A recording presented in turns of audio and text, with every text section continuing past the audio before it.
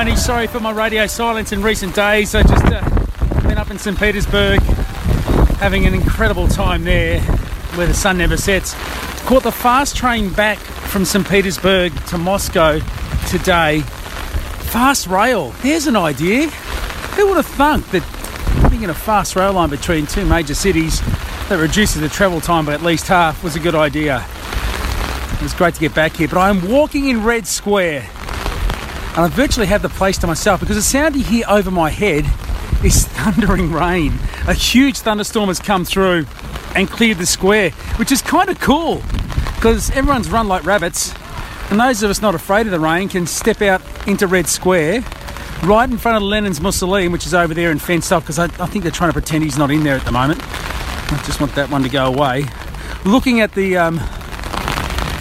balcony from which Brezhnev, Khrushchev, Stalin, the lot of them would wave past the Victory Day and May Day parades.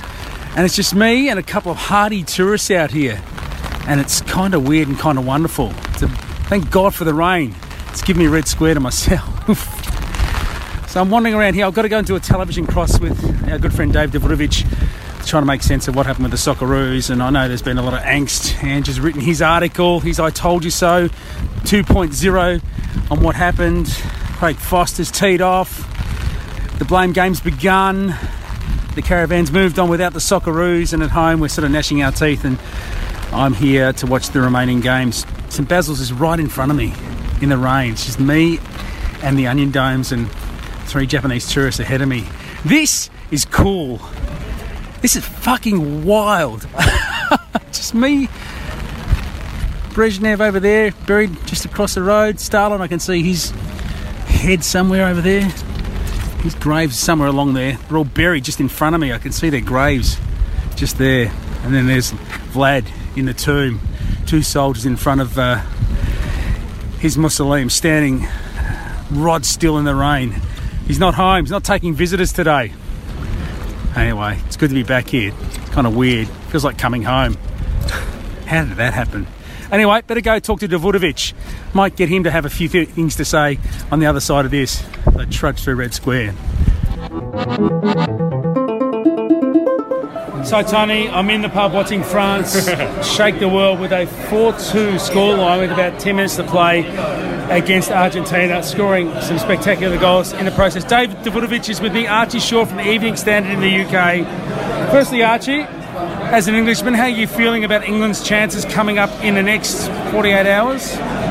Reasonably optimistic. I think the game against Belgium was certainly a reality check, but it's still very difficult to read much into that game because England made 8 changes, but as importantly, Belgium made 8 changes. So that completely affects. But we've not even really seen the best England against a proper team in respect, because Panama and Tunisia, they didn't really put up much of a fight. So I think it's still a little bit doubtful as to what's going to happen, and that's keeping all the fans on edge, particularly back in England. But I say back in England. Back in England at the moment, there's this unbelievable wave of optimism.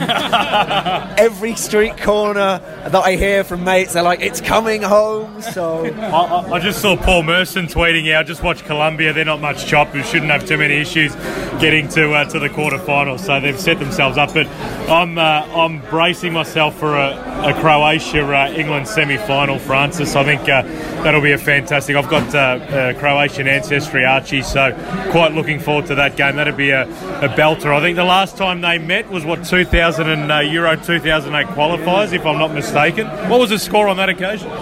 Oh, my memory's just gone a little bit blurry. I think Dave remembers. 3-2 win for Croatia. That was a famous game in England, of course, because it saw Steve McLaren standing on the touchline. The Wally with the brolly. Well, to this day, I still think that's a bit harsh, because in any other country it would be like, oh, he's trying to find a solution. Hello. Argentina nearly scoring. You're trying to find a solution to the fact it's raining, and in England you get criticised. Look at him trying to stay dry. Like, it's a little bit harsh, but I mean, he's a figure of mockery. But yeah, I wouldn't be surprised if Croatia reached the semi-finals either. They've had a very good tournament. So. Now, Archie, what's the perception of Australian football? Like, we battle our way through the group stages. We hold our own. We can't score in open play. How do We've got a penalty this time. How do you see it as a hard-nosed British Fleet Street journo?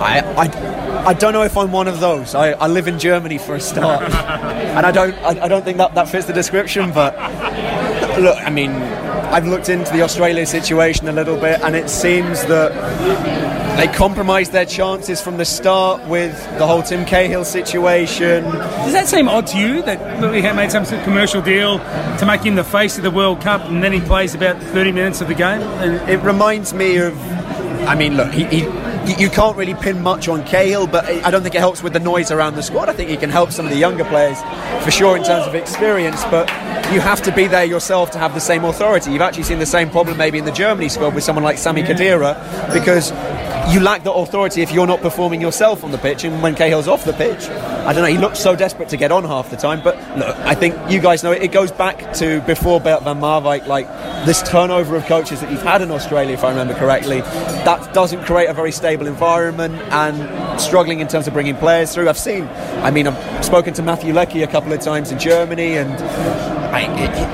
they have a player of great potential, but I wonder how many players of the requisite technical skill that you have coming through right now.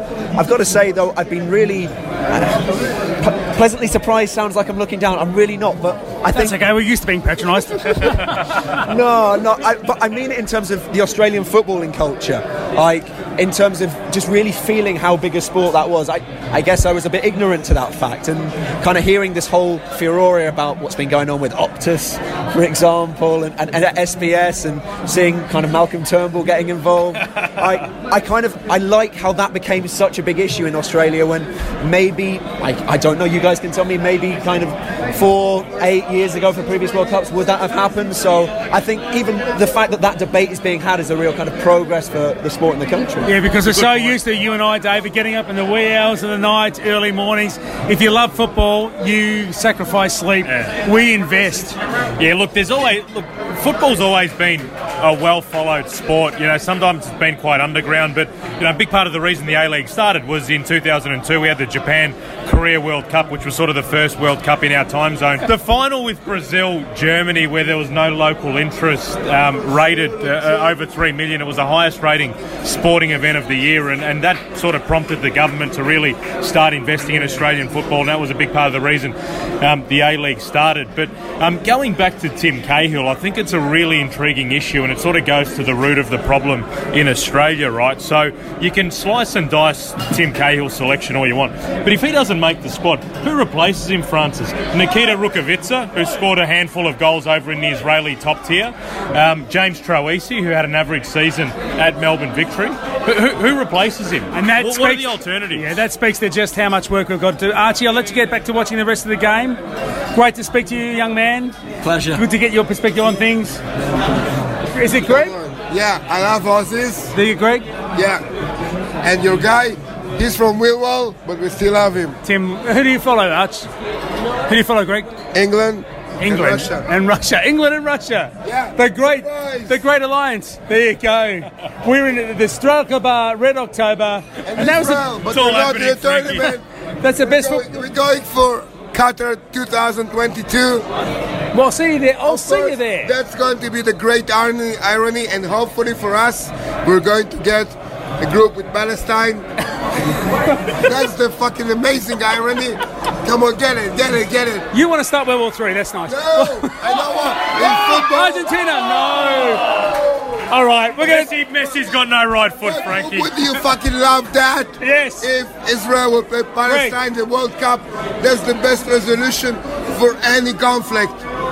Let the football gods make it so. Exactly. Thank you, my brother. Exactly. Shake my hand here. There we go. Okay, Tone. We're going to watch the rest of this game, and yes, who knows what happens from here.